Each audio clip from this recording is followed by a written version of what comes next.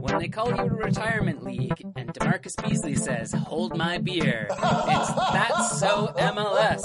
With myself, Nick Thornton. With me as always is Andrew Bates. Andrew, how are you doing? Nick, I'm doing great. How are you? Doing super well. We're a week out. A week or change out from MLS starting. As we record, I think it's 9 days. Yeah. Wow. I know. It feels like it was just yesterday. Yeah. This is what happens, is we complain all preseason and off-season long about there needing to be soccer, and then all of a sudden I'm going, I'm going to have to watch so many games every week again. Am I ready for this? We had some competitive games this week as well, and the news keeps the news of various designated players. Speaking of retirement leagues, we have a new friend in MLS. Who's our new friend? Nani, famed Manchester United winger extraordinaire, the Wunderkind, at the ripe old age of, he's 34? 32? I have 32 in my notes. 32 sounds right. I guess I shouldn't laugh too much. That's how old I am. But Nani has become where the egg that Orlando City is going to wrap their basket around. Big news. It's not exactly a surprise. There's been talk about it for several weeks. I think longer for those who are really paying attention. I'm dying to know what you think of this signing. It's interesting. I think the one thing that causes me to temper my any critique of the sort of retirement league concern is that in addition to just being 32, which for a midfielder is not necessarily that, as you said, not necessarily that age. He apparently. So I'm trying to remember where I have this in my notes. I'm trying to remember where I read it from. Apparently he is on his way out because Sporting can't afford him. Sporting CP in Portugal. Mm-hmm. He was their captain. He was doing fine. If you look at his stats, he's contributing like a pretty consistent number of goals per year. I think we've actually seen a few things that show he's, in terms of, if we're looking at assists and goals, his performance per minute per 90 minutes has actually improved since he's left United. Yeah. And so I think that could be, this is a pretty positive, this could be a pretty positive get, especially because I think that Orlando City is a club that has lacked a certain amount of midfield identity. And Sasha Kljestan was not enough to sort of stamp his identity on it last year. So this is kind of like a new star to sort of anchor everything around. I agree. I mean, I think obviously MLS fans and probably Orlando City fans are going to be somewhat divided in terms of this philosophy of, do you try to hinge and build your club identity around one player, and do you try to do it around one player who's max going to be there for a couple of years? Yeah. I personally, it wouldn't be my first approach. It didn't exactly work out with Kaká, so Kaká rather, not. He's been out of the league for 6 months, and I've lost ability to say his name. But another four-lettered player. Another four-lettered player. I asked this question on Twitter, and I actually did get some feedback from Orlando City fans. And I was trying to say, I'm not trying to be sarcastic about it, but I'm like, is this the salve to Orlando's problems? Because their major problem was conceding goals, not necessarily scoring them. Not that they were blowing anyone out of the water last year, but they were leaking a ton of goals. And the argument was made, they've made significant improvements to the back line. Most of them, I believe, don't have much MLS experience, so it may take a little while for them to sort themselves out. I also noticed that they do look a little thin in terms of depth, in terms of their back four. I don't know if they plan at points maybe playing with a back three, but they do sort of look like that's an area that they could still be hurt by. And without trying to do anyone any disrespect, they also don't really have a great goalkeeper. And that's where I think that a couple of MLS clubs this season could find themselves in a little bit of hot water. It's great, as you say, to get a player that you can build a midfield identity around, but how many times have we said it that MLS clubs that aren't investing time, money, and energy into their backline are made to pay? So The big question mark becomes, is this signing going to bring an identity and some leadership and a way forward out of the rut that they've been in? And even if it does that, is it going to be enough to make up for the fact that defensively, have they improved enough to really be a contender in MLS? That being said, they just beat New England Revolution. Oh, got to sort these preseason jitters out. 6-2 in their preseason match. So the goals are flying, and defensively a little bit better, but that remains the big question for me, and I'm sure all Orlando City fans is this going to be enough? I think that how the defense, enough is, I think that you created the right way of looking at it in terms of that back line, is that it's not necessarily, I feel like, this is something that Vancouver fans think about a lot and stuff like this, is like, as though, and it's certainly something that's being thought of in Toronto right now, in terms of like there's a line, and the line is enough, and if you get a star enough, or a proven performer, you will pass that magic line of enough. I think that, but the midfield role and identity and the back line are going to be completely different. Are different sets. It's gonna make it. It's gonna make the team more offensively capable. The other thing issue that this creates is that Orlando City have now joined the 4 designated players club. Mm-hmm. With the MLS roster compliance date quickly approaching. Yeah. So if you look at, I had a list of their players up here, but they now have Kaká and, or not Kaká, they now have Nani and Klashchin and was it Igualita was the other one? Jose Coleman. Oh. Coleman's a DP? He is DP. The DPs are now Nani, Klashchin, and Dwyer and Coleman. But even more than just the designated players, you look at the players that they have in that midfield. It is stacked, but could you make them all sort of go? Can you mix them together into a wonderful midfield soup? Yeah. That is yet to be seen, and certainly of those 3 midfielders, they're probably not going to move Tom Dwyer, so one of them is going to have to go, or get bought down with Tam, and I don't know if they could do that. You would think Dwyer must be near that mark, wouldn't he be? Or what's his salary? Is that too much? Maybe. Not sure off the top of my head. No. But yeah, fair enough. You made a good point about the various young players. Kyle Smith is there. The younger Joao Moutinho is now on the back line, and so this is one where I look at it's less, assemble contents until you reach enough, and more like we just don't have the armor plating right now. Yeah, and it's particularly in the goalkeeper position that I really go, unless there's another player yet to come.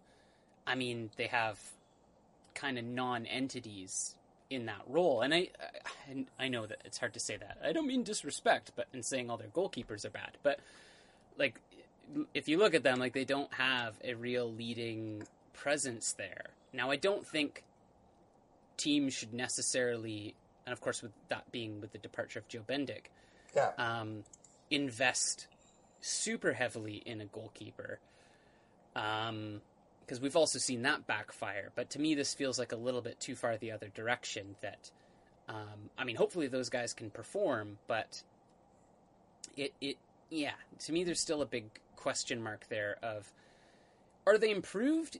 Yeah, absolutely. On paper, Orlando looks like a good team, but they've looked like a good team on paper for a couple of seasons now, and we've seen what's happened. So, question marks abound. I think that I have another note that seems little in when you just look at it, but I think is a way forward for a team like this. When you look at this team, has got so many different goalkeepers on staff right now.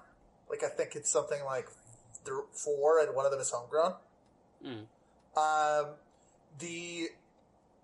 So they're not necessarily going to be able to bring somebody in right away. But I looked at the signing. Minnesota United took Italian goalkeeper Vito Minone on loan from Reading. Yeah, I don't know a lot about Reading, but I assume that this is a this scenario where you're taking on a backup to get through games, essentially. Yeah. Manone is a good pickup for them. I mean, he's hardly a goalkeeping star, but he's got a good pedigree. Former Arsenal goalkeeper, not starting goalkeeper, but he's played at good teams in Europe. There's, I think they got him for a good price. He's on TAM, and I think that the way forward with that is that goalkeeper is one of those positions where, essentially, especially when you're looking at a league that is at a comparable level or higher to MLS, there's a lot. Any league just has a lot of secondary keepers hanging around, and if it's never going to be a long time scenario, and if a team like Orlando has keepers that they want to want to develop, but they're not so sure about right now, doing what Minnesota has done and bringing in a temporary tenured goalkeeper is, I think, an interesting way to go. Yeah, I agree. Did Minnesota didn't do anything else interesting this week, have they? No, they've been a little bit quiet, and we may get back to them with one of my later questions, but I think we can move on from them. We got Marco Fabian has moved to the Union as one of their big DP pickups. 29-year-old attacking midfielder who is playing at Eintracht Frankfurt, who represents, I think, MLS has always tried to have some degree of top or recognizable Mexican talent, but I think that they can always do better. And this seems to be somebody who is relatively, a high profile end of quality.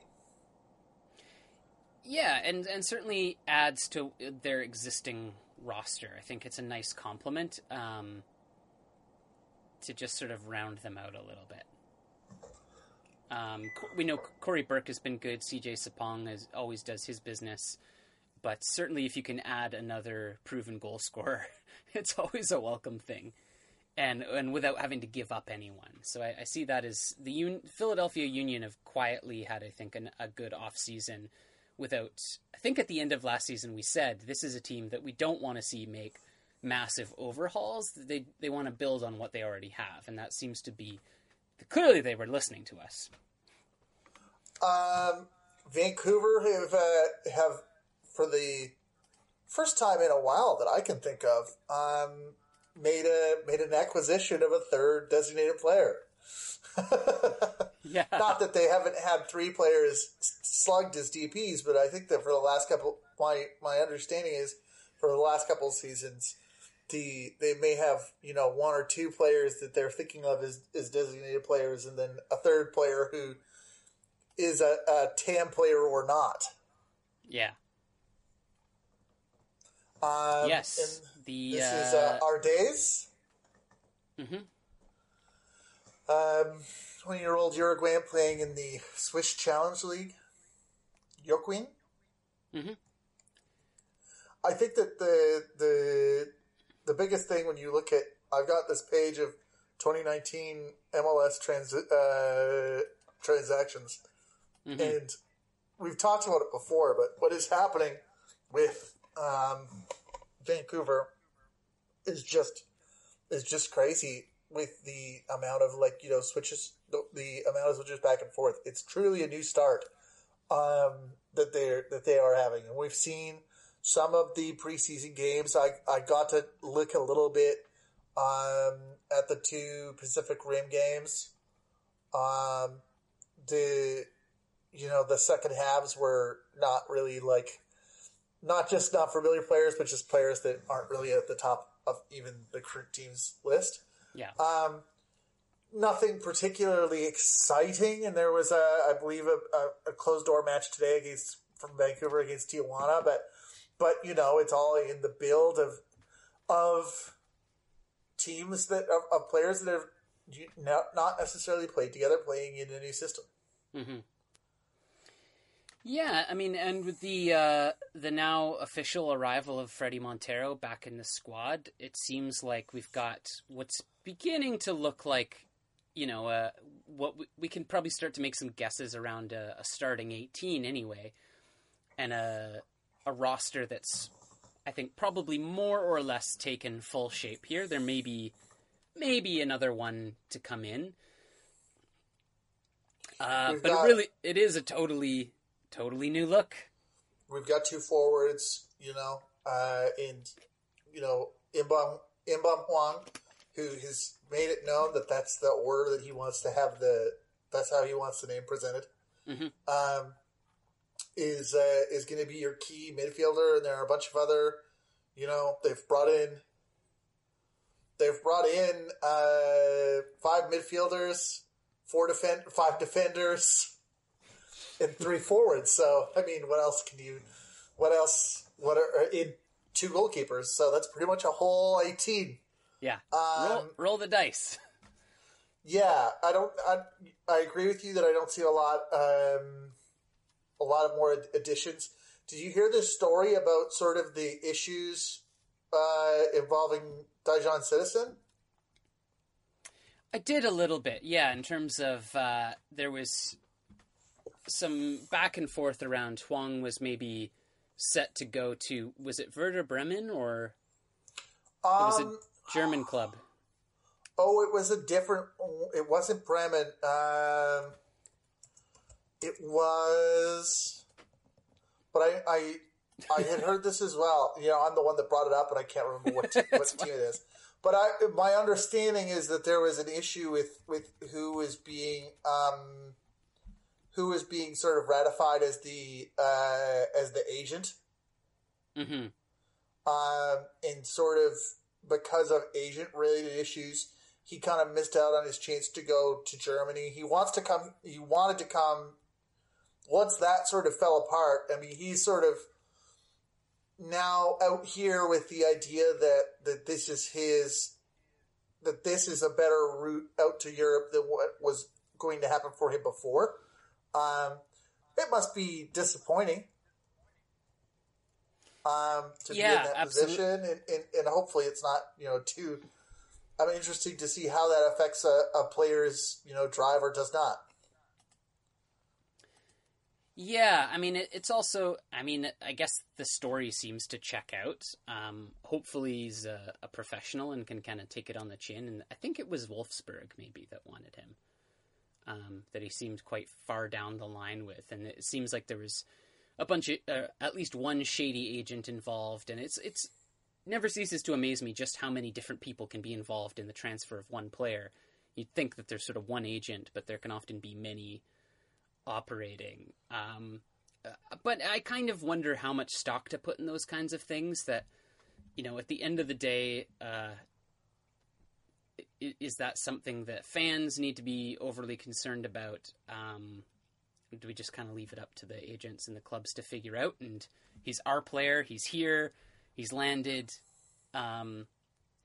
Clearly MLS can be a route to Europe as well. Yes, you could make an argument that if a European club was already interested in him, maybe that was a better choice.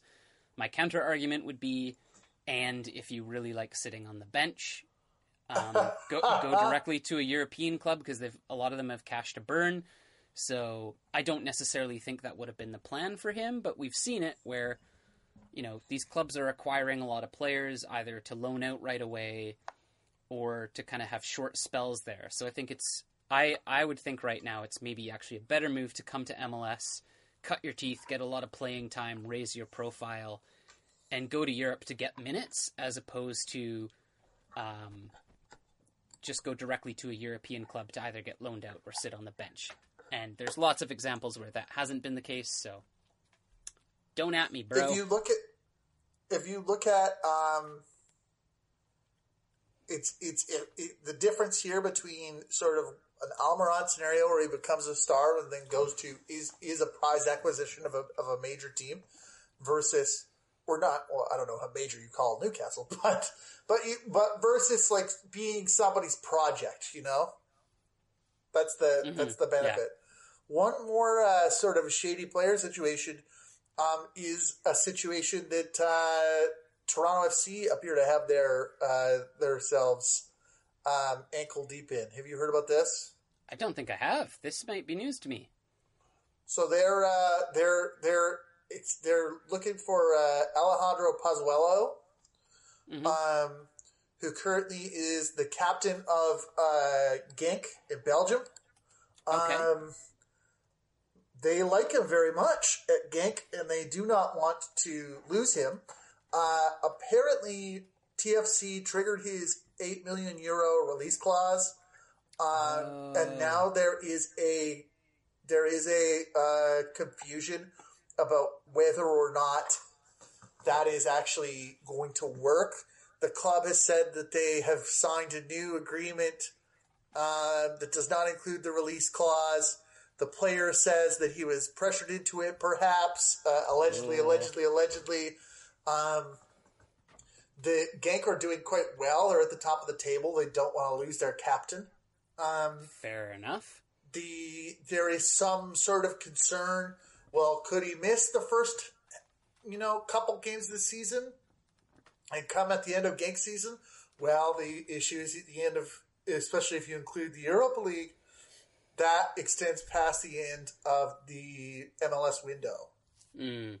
So is there a scenario where they could attempt to work out a compromise that doesn't require the player to wait until July? Maybe not. But it was, I believe the number that was given was €8 million was the release clause. Ooh. So it's the funny thing about release clauses that if you have one, that's the risk you have in having a release clause. Yeah. Without Pozuelo, TFC have had a rough week. Yeah, they sure have. Not a successful outing right out of the gate in Champions League. Getting just hammered 4-0 by Independiente. From Panama. These games are always interesting. The February Champions League ones I've attended.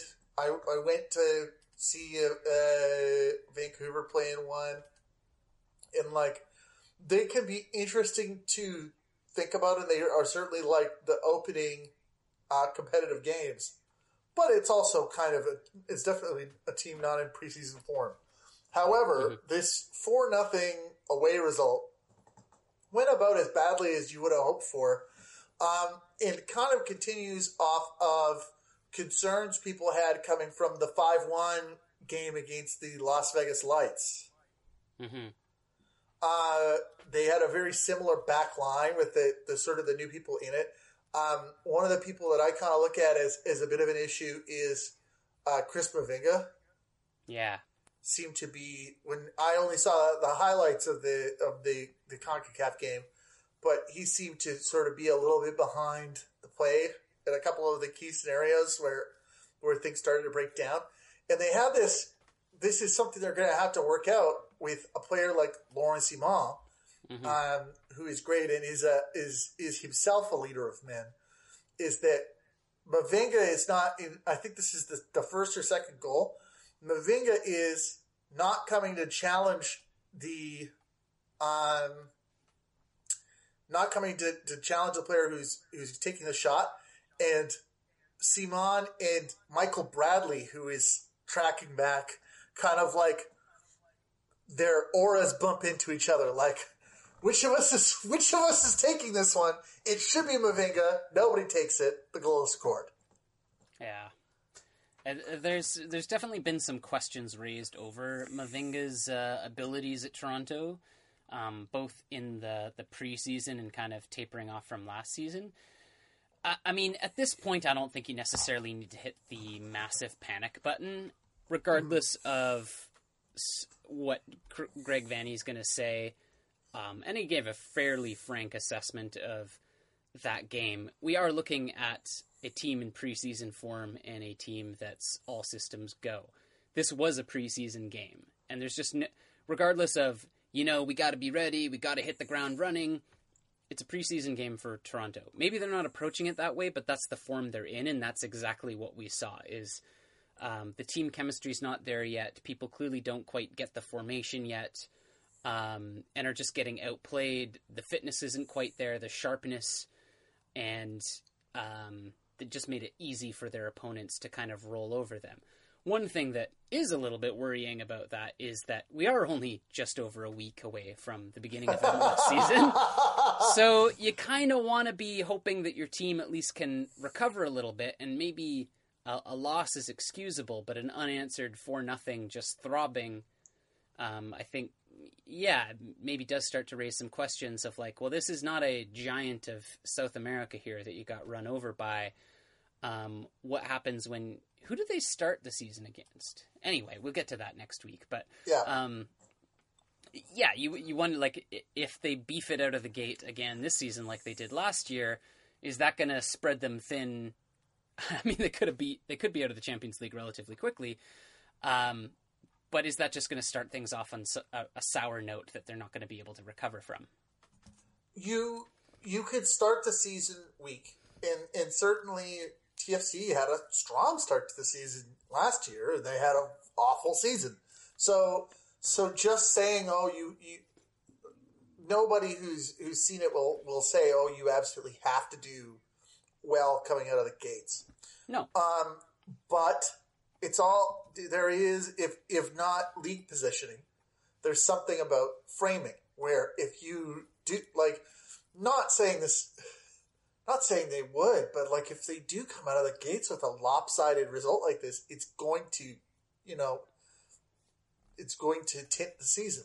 When you look at a Terrence Boyd coming back, I don't know if people, this is the nature and why I think you're kind of right to label these preseason games, even though they're competitive, is I don't know if people are going to remember this or if people will have seen it, but it's like, I think that a big part of the deal with a player like Boyd is like, is the framing going to be like a player who has fallen off a little bit, is trying to, atone for the past, or a player who is kind of come in and look to prove why they're the best, and launching a penalty kick in your first competitive game right over the bar doesn't help it be the latter. Doesn't really help your case. No, but I also don't want to put too much stock in those things as well. I mean, it's not promising, but soccer's a game where we love to talk about form and statistics and all those things. But these guys. Now I'm sounding like a coach at a press conference. These guys are professionals, but I don't think it's time to necessarily hit the panic button. I kind of jokingly sent you a message yesterday where I'm just like, Vanny out. He'll be gone by summer.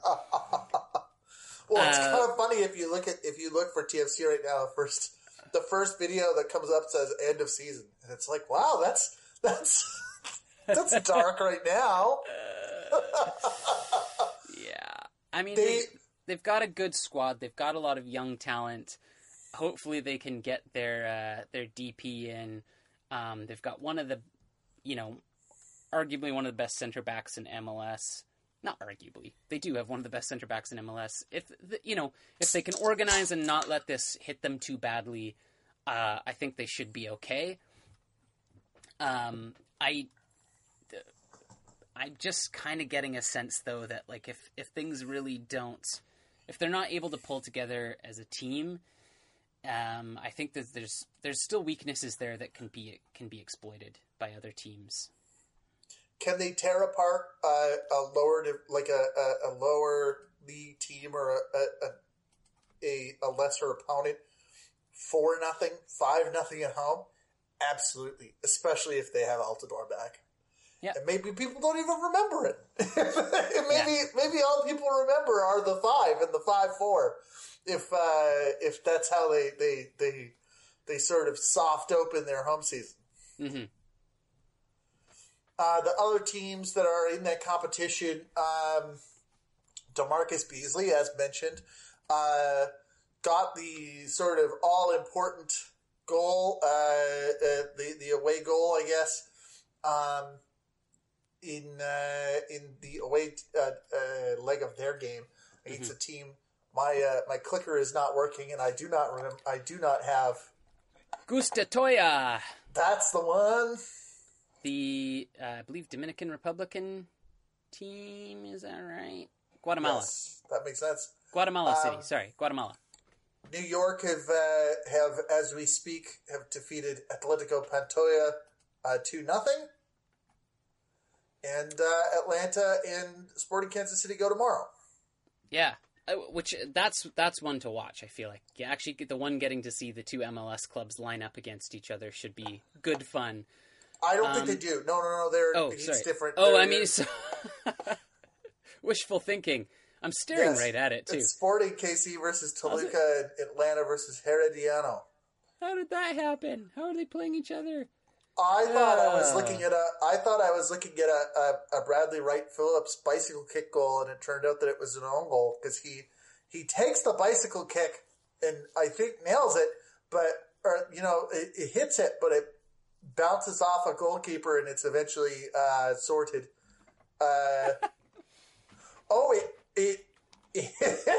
It according to this result, this recap, it bounced off not one but two faces.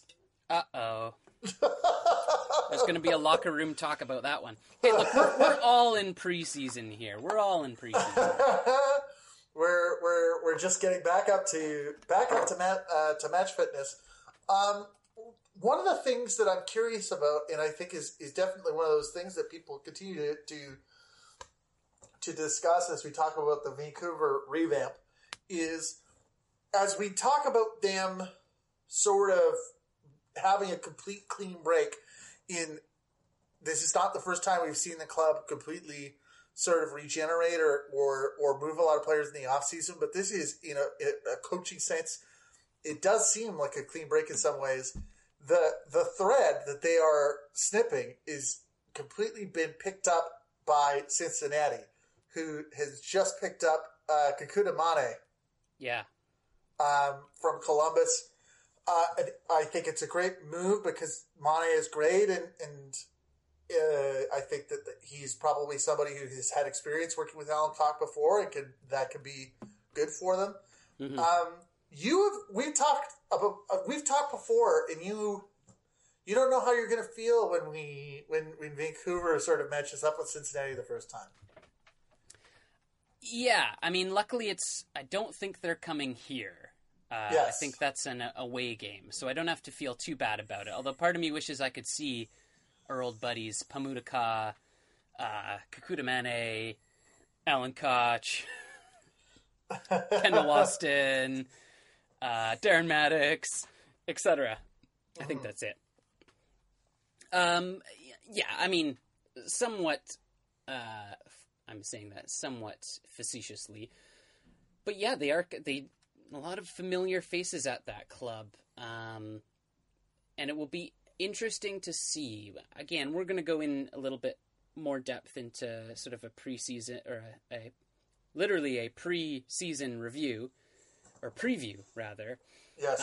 To talk more about each team, but as we've said before, I think Cincinnati's done a lot of the right things, and it's sort of, these are obvious observations to be making at this point, but they are going to be a pretty solid defensive team and a very quick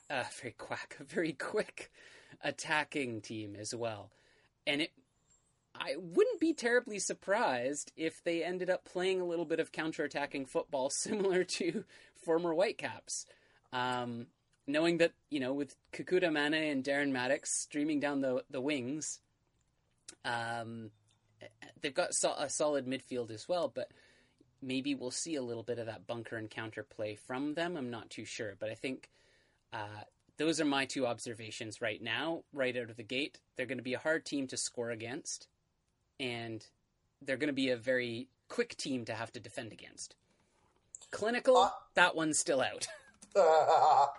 I have, although there is a strong nostalgic feeling, my feeling is slightly more resolute when it comes to the Cincinnati-Vancouver connection, which is there was a very dour note at the end of last season for the Whitecaps, and I feel like the feeling was just, we can't keep going on like this. Mm-hmm. And as much as this offseason for Vancouver involves the complete, basically, repudiation of the club's mindset and what they had done previously, that's been picked up in Cincinnati with coaching staff that were a part of it and players that were a part of it. That way of thinking is going to be embodied in Cincinnati, but it didn't work. I don't think it's going to make me sad. You know what I mean? Yeah. Like it wasn't working. There was a feeling that it wasn't going to continue to work. I, of course, have positive feelings towards the players that have performed well for the club, and it will be great to see them do well. But I think that I have sort of a, I have the clean, I appreciate the clean break in a way. Yeah. I don't look at it and I think, oh, well, I wish all those players were still playing for Vancouver. It's going to look bad if it doesn't work out the way that Vancouver is hoping. But I appreciate the move, and I am at peace with it. No, I agree with that. I mean, I'm not going to feel sad in the same way as when I see the New York Red Bulls backline just exploding and doing amazing things, and Tim Parker's at the heart of it and going, oh, to what could have been. With this, all the players that used to play for the Whitecaps that play for Cincinnati, I have some affection and nostalgia for. Mm-hmm. Would I want any of them back at the Whitecaps currently? Not really, to be honest. I'm good as well with the fresh start and the clean break.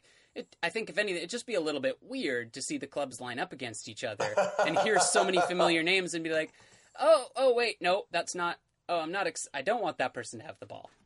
Yes. I don't know how much. Do you have any? I don't know if we talked about the statue last week. Do you have any interest in talking about that David Beckham statue? None. Everybody seems to make a big deal of it. It doesn't seem like an interesting storyline to me. I don't know why people, have feelings about it one way or the other. I saw that Zlatan Ibrahimovic said he will break every record in MLS. He's fully back on his bullshit. Happy to report. He's going to win the most comeback seasons ever in a row.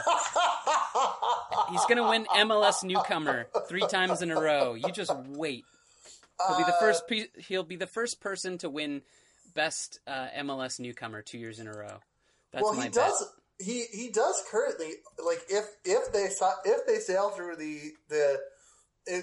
there is some talk that it's for some reason with the product development committee that they're trying to pitch, like, adding the 4th DP in to to deal with this. So he would break a record by being the first fourth DP. There you go. There you go. Starting right away. Obviously, we've talked before. That would be bad. Don't do it. Don't add a fourth DP. Don't reward administrative stupidity. incompetence. Yeah, just don't do it. Yeah, I agree. It's not the way we need to go. There's so many other things that could be changed, bettered, or just clarified before adding a fourth DP to try to solve problems. Speaking of the league systems, Ton Garber has had his contract extended through 2023. Mm-hmm. Do you have any feelings, positive or negative, about that? I'm almost afraid to say anything about Don Garber to MLS followers. Look, he seems like a smarmy little weasel. Obviously, he was no real help to the crew. Total bandwagoner yes man, and has been pretty responsible for the growth of the league. So yes, that's a great, ups and downs. Do I think the guy's kind of garbage? Absolutely. Has he been really beneficial to MLS? Also absolutely. Do I want to be clearer about how I feel? Not on your life. A lot of people have been talking about the new jerseys that are coming out. Mm-hmm. There's not a lot of note. Vancouver is bringing back the hoop in a way that is both maintains their navy blue color scheme, but recalls the NASL jerseys of the 1979 Soccer Bowl winning year. Yeah. LA Galaxy's New Jersey is real not great. San Jose named their jersey Unity, which I love because Vancouver's gray jersey last year was called Unity, and it was one of the least unified years Vancouver had had in MLS. Yeah, so good luck with that one. That could end up coming back to bite you. A lot of people, I feel like the thing that is getting the most critique, and it's absolutely deserved, is players that have these huge marketing manifestos with jersey names around. This is not San Jose's case, but I understand that this is a scenario with Colorado, around like just a completely unremarkable jersey, like a white jersey with all the usual badges on it, and it's like, this is our Rocky Mountain jersey or whatever it's called. Isn't it just completely white? Yeah. Well. A little bit overkill.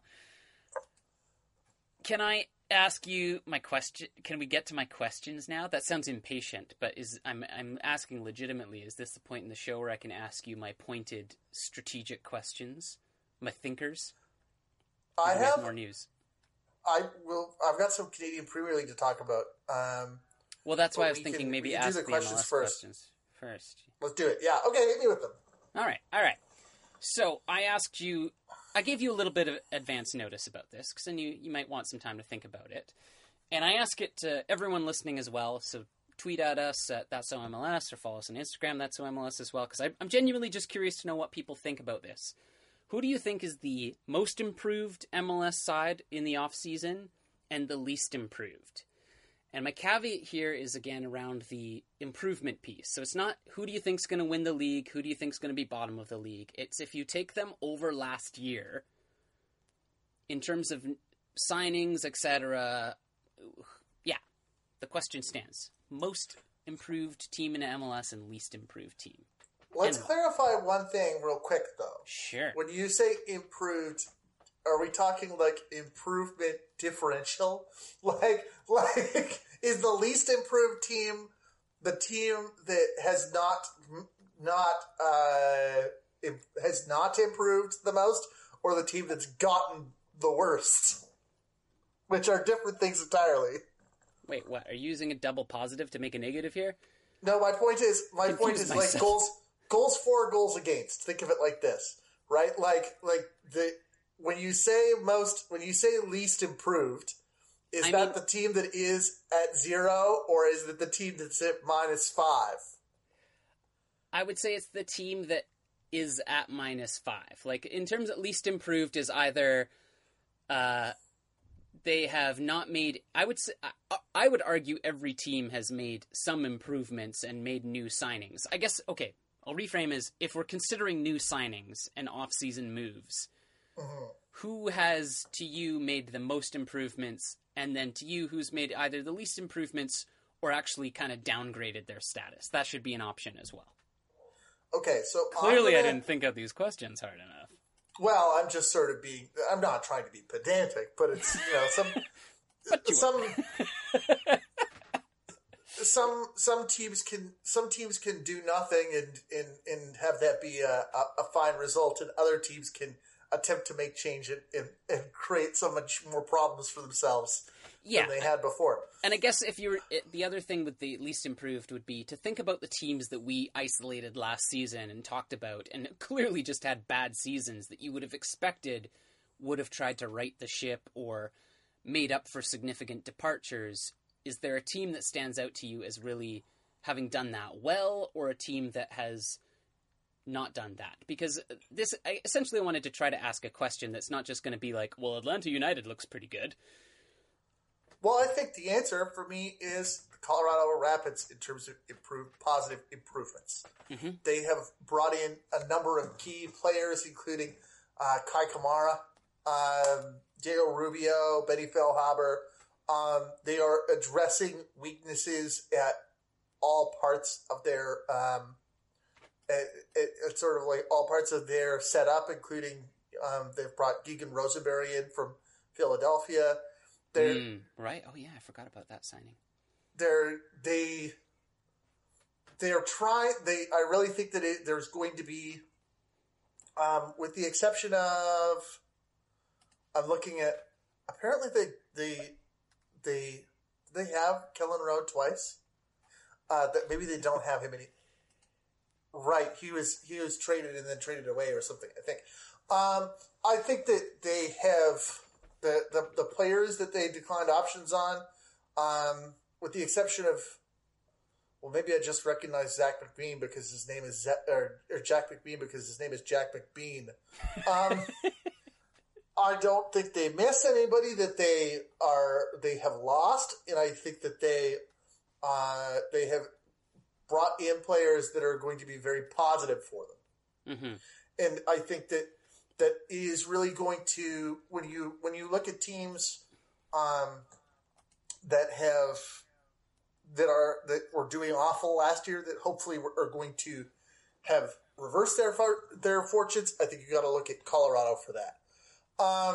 When you put this to me, spoiler alert, if I'm going to spoil your answer for least improved, I know what you're going to say, so I'm not going to say it. Oh, okay, interesting, because I don't know what I'm going to say yet for least improved. Oh, really? As you've been talking, I actually pulled up like 4 teams lineups because I'm like, oh, that depends. There's multiple different ways of answering this, but so say yours, because honestly, it won't affect my answer. Okay. Who got? I mean, this is where we talk about. You can also guess who my team would be. I mean, you probably guess. It's going to be one of the 4 that I'm considering, probably. I was going to guess that you were going to say San Jose. Yeah, they're the team's roster that I'm looking at right now.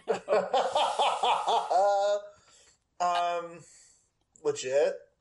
I'm not looking at lineups as much as I'm looking at transactions, which is why I think of like the zero.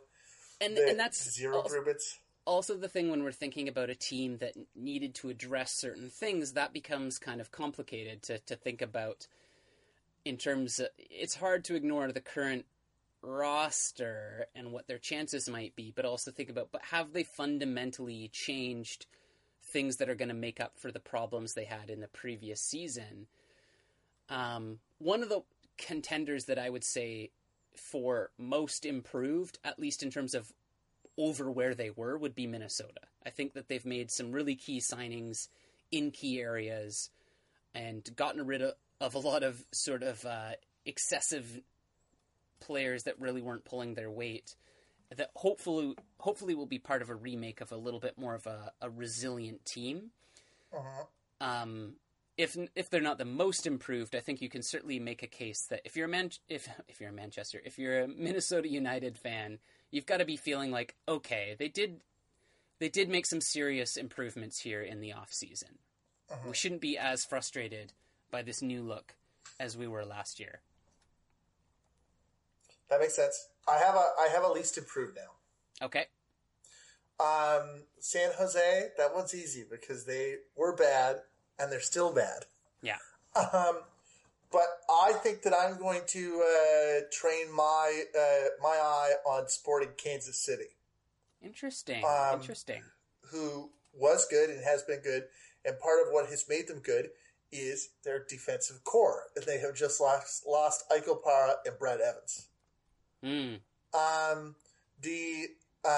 have also lost Kyrie Shelton and Diego Rubio, which I believe was a source of some friction in terms of who would play at the end of last year, and now neither of them will play. Yeah, that's a good point.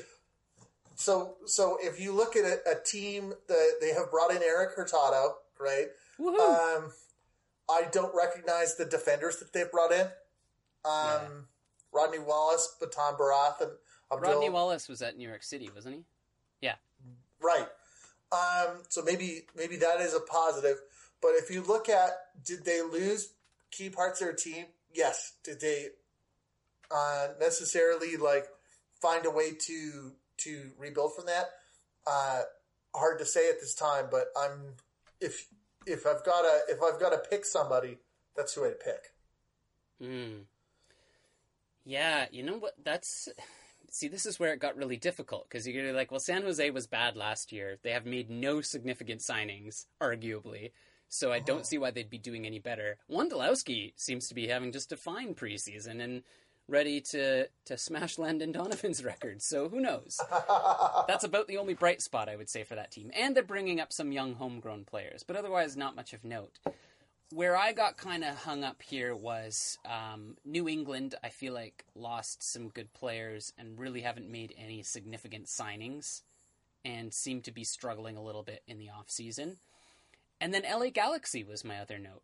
That, aside from bringing in a fourth DP, I'm looking at the back line and I'm going, well, look, all the problems they had last season, I don't see where they've made any effort to improve those things, and just bringing in another star player, well, that was not their problem last year. Their problem was they don't play well together as a team, they don't have any on-field leadership, and their defense sucks, and they don't have a good goalkeeper. Which of those problems has been addressed in the offseason? Listen, Juninho is back. All the problems are fixed. Okay.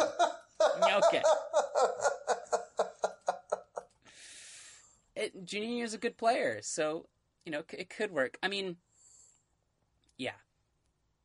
I'm not saying they're necessarily going to be as bad last season, but considering the other improvements other teams have made, I guess I have to pick just one. So I would actually say it's probably New England for this one. I can't see where New England is really building a heck of a lot for the future here. And for a team that just seems so mediocre last season, I'm struggling to see what, as a New England fan, I would get too excited about at this point, knowing that almost every other team has made significant improvements. So it's not just about, of course, in MLS, were we okay last year? Well, we're going to compete this year. It's like, well, every other team has gotten better, though. What are you bringing to the table that's different? And I'm not seeing that from them. And what's frustrating with that especially is that you say mediocre, and it's not wrong.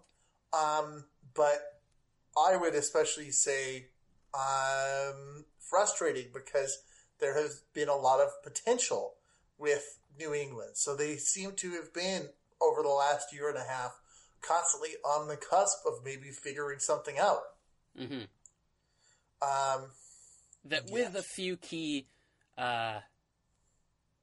additions could really make a big difference. Now, they brought in Carlsgill that they've been making sort of a bit of a fuss about, but it doesn't really seem like a major boost up.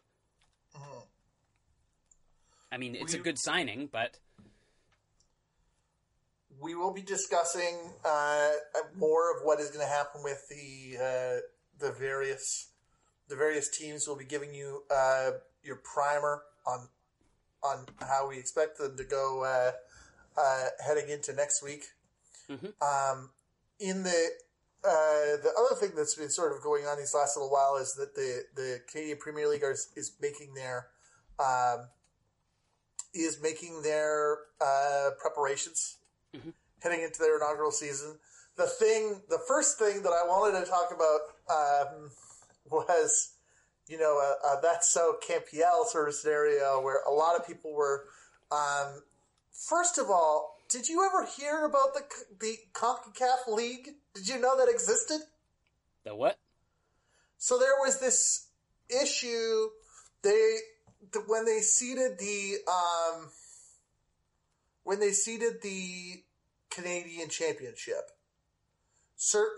they've done it in a staggered system where certain clubs have to play the League One Ontario and Quebec teams, and then there's like a second stratification of Canadian Premier League teams that were older, or like whoever registered first, basically, gets pre-seeding in the competition. And that there were some people that really didn't like that sort of setup. Specifically, it was Calgary. It's Calgary, Hamilton, and Edmonton are the three who kind of like benefit. Okay.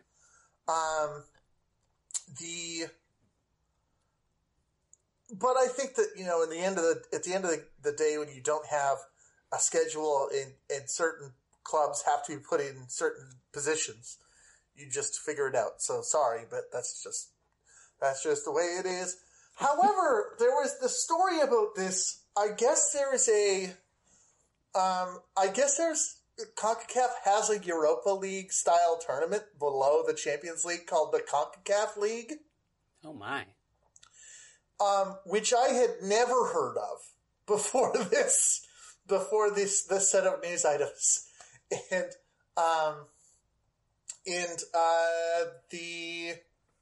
I'm trying to find the piece that shows exactly, I think it is just those three.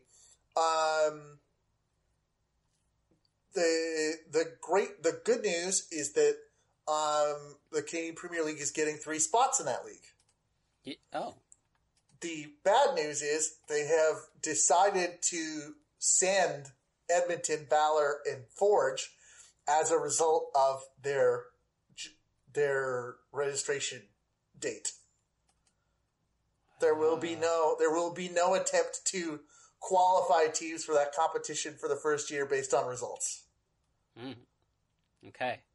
Well, that should go horrendously for those teams. People are salty about it, and it's possible that people will just forget about it, but this amuses me because... But how do you forget about something you don't know about? Yeah, how did you... People... Well, this is funny, is watching people get hot on Twitter about a competition a thing they just found out about. they never knew existed before. Now that's so MLS. But it's kind of funny to me because it's like you set up league villains before the league has started. Like, these are the, like, sorry, like, and this pains me because I like FC Edmonton because I have been a supporter of FC Edmonton in the past. Edmonton, Forge, and Valor, you're the heels now. Sorry. A little bit, yeah. You're to the extent that people are going to wind themselves up over it, if you look at, I mean, 9 people on Twitter are going to wind themselves up about it. I guess that's fair, but it's like if you look at... I mean, we know those 9 people, but...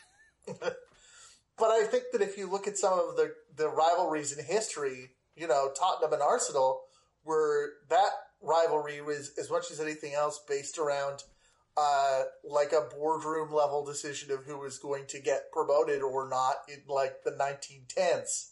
Right. Or in the 1900s. An incredibly esoteric decision that nobody remembers or has any particular bearing on now, except that everybody got hot about it forever. Yeah, I mean, slightly different fan base. This is true, but your point is well taken. Everybody is very happy right now, but other than geographic rivalries, what are going to be the dividing lines that split this that set this happy family against each other?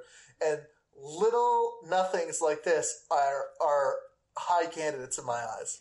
Well, especially since a ball hasn't been kicked in the league yet.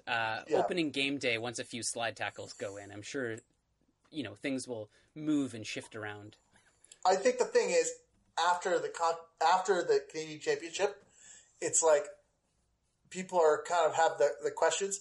If they continue to proceed throughout the first season and give any advantage that they feel like giving to those three charter clubs, those three individual clubs, because they registered first, it's going to make them hated. Mm-hmm. If it keeps happening. That's like the negative point. The other thing that happened today, one piece of news that came out of the Canadian Premier League, is people have been waiting for a long time for them to announce their broadcasting partner. Mm-hmm. And they kind of have, and they kind of haven't. They have signed a 10-year deal with a Spanish company called Media Pro, who are essentially the TV producer for La Liga. And I believe they manage and operate BN Sports, if I was looking at the internet. Like, they don't own it, but it's like, so they aren't BN, but they are like the people that make the TV shows, I guess. Mm-hmm. So they are going to be a media partner. They are looking to set up a streaming service to broadcast Canadian Premier League and Canadian men's and women's national team home games on sort of like a Canada soccer streaming service. But they're also looking for other distributors. So they're kind of a broadcaster in that they will be offering direct distribution of the games, but it really kind of seems more like they're the new, like the production is going to be outsourced to this company essentially. And whatever happens, if they end up, there's been talk that they could end up on, a TSN or a major broadcast partner or major broadcast, channel. And I think the suggestion is if they do ending up on a TSN or whatever, it won't be TSN that's like making the broadcasts. Right. There was the good thing is they're trying to keep it simple. These are the third party. It's like the players with the third party ownerships. Yes, it's now up to Media Pro to find wider distribution than a streaming service, which apparently they're going to have an app for. The schedule is supposedly coming out next week, and they have games as early as the end of April. And apparently they're going to have apps out by then where you can watch these games. A cautionary note is that the NWSL has just ended their similar broadcasting agreement with A&E Networks, who were broadcasting a game of the week on Lifetime for the National Women's Soccer League, and they had a streaming service that they were hoping to sort of get set up quick before the beginning of the season, and the Go90 streaming service absolutely had no success for them. It is potentially different because this is not what we didn't really learn in this press conference is how you're going to watch games, but you which is kind of weird for if you were thinking of a media partner, mm-hmm. But they want to, if they are saying we are going to both be making producing the games and producing shoulder programming and like storytelling style content. And the funny thing is they played like a 15 to 20 minute documentary about how they produced El Clasico. So that was I feel like people have, contrasting ideas how they might have felt like tuning into this press conference about the broadcast partner and seeing a long broadcast about how good Real Madrid and Barcelona are. But it certainly seems to be well produced. I mean, La Liga is a great media property that has only been a concentrated media property for a couple of years, so they've been on the ground floor of it. I did love the somewhat in sort of, as much as I kind of make fun of that a little bit, the same 9 people on Twitter I saw somebody, great to hear about El Clasico, but I want to know how they'll present Al Clasico, the Alberta rivalry game. Nice. Copyright Andrew Bates. No, copyright the Twitter user. It was a Twitter. I see. Sorry, one of the 9 Twitter Twitter users. Gold. Sorry, Yes. That was so. This is we love all way more than 9 of you. We're just being funny, but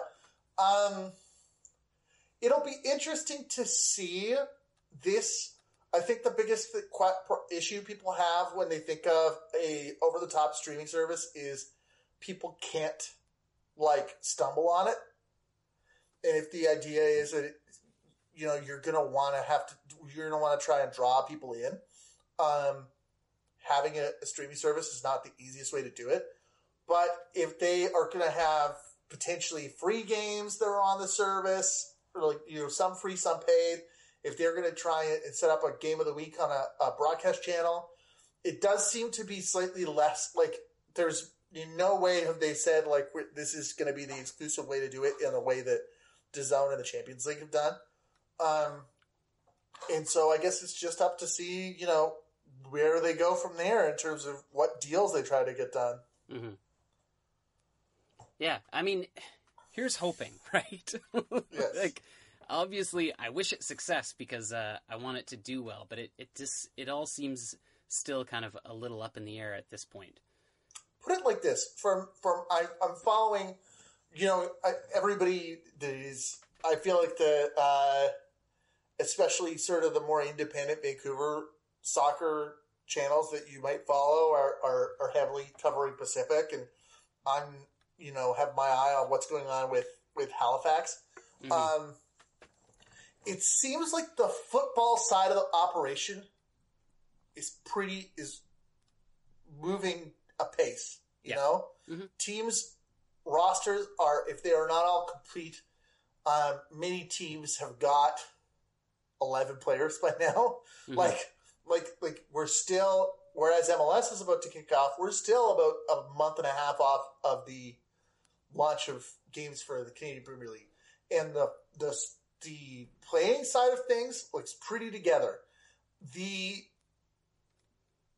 business side, in the broadcast side, and the schedule side, people are starting to get a little bit.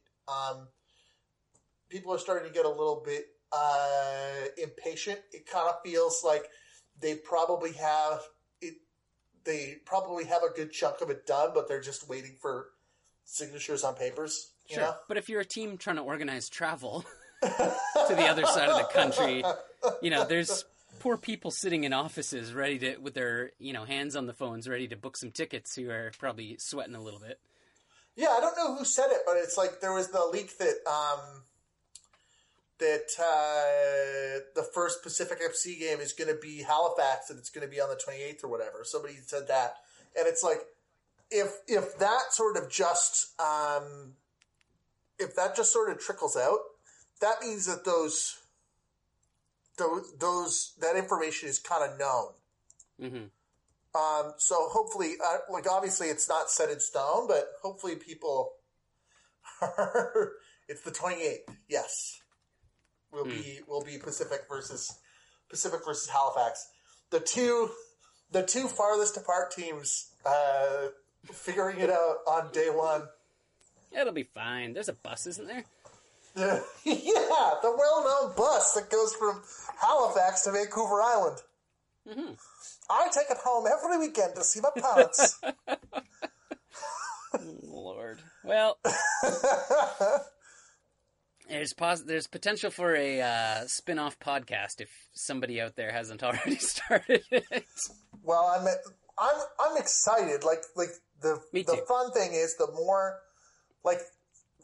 you look at when you're looking at the rosters, like these teams are getting interesting players. Marcel de Jong has signed for Pacific, or I believe was rumored to do so.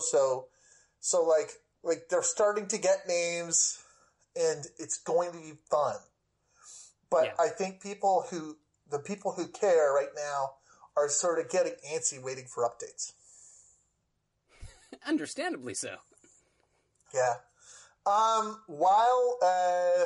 While both seasons approach at breakneck speed, where can we find you online? You can find me online on Twitter and Instagram at That's So MLS. Where can we find you?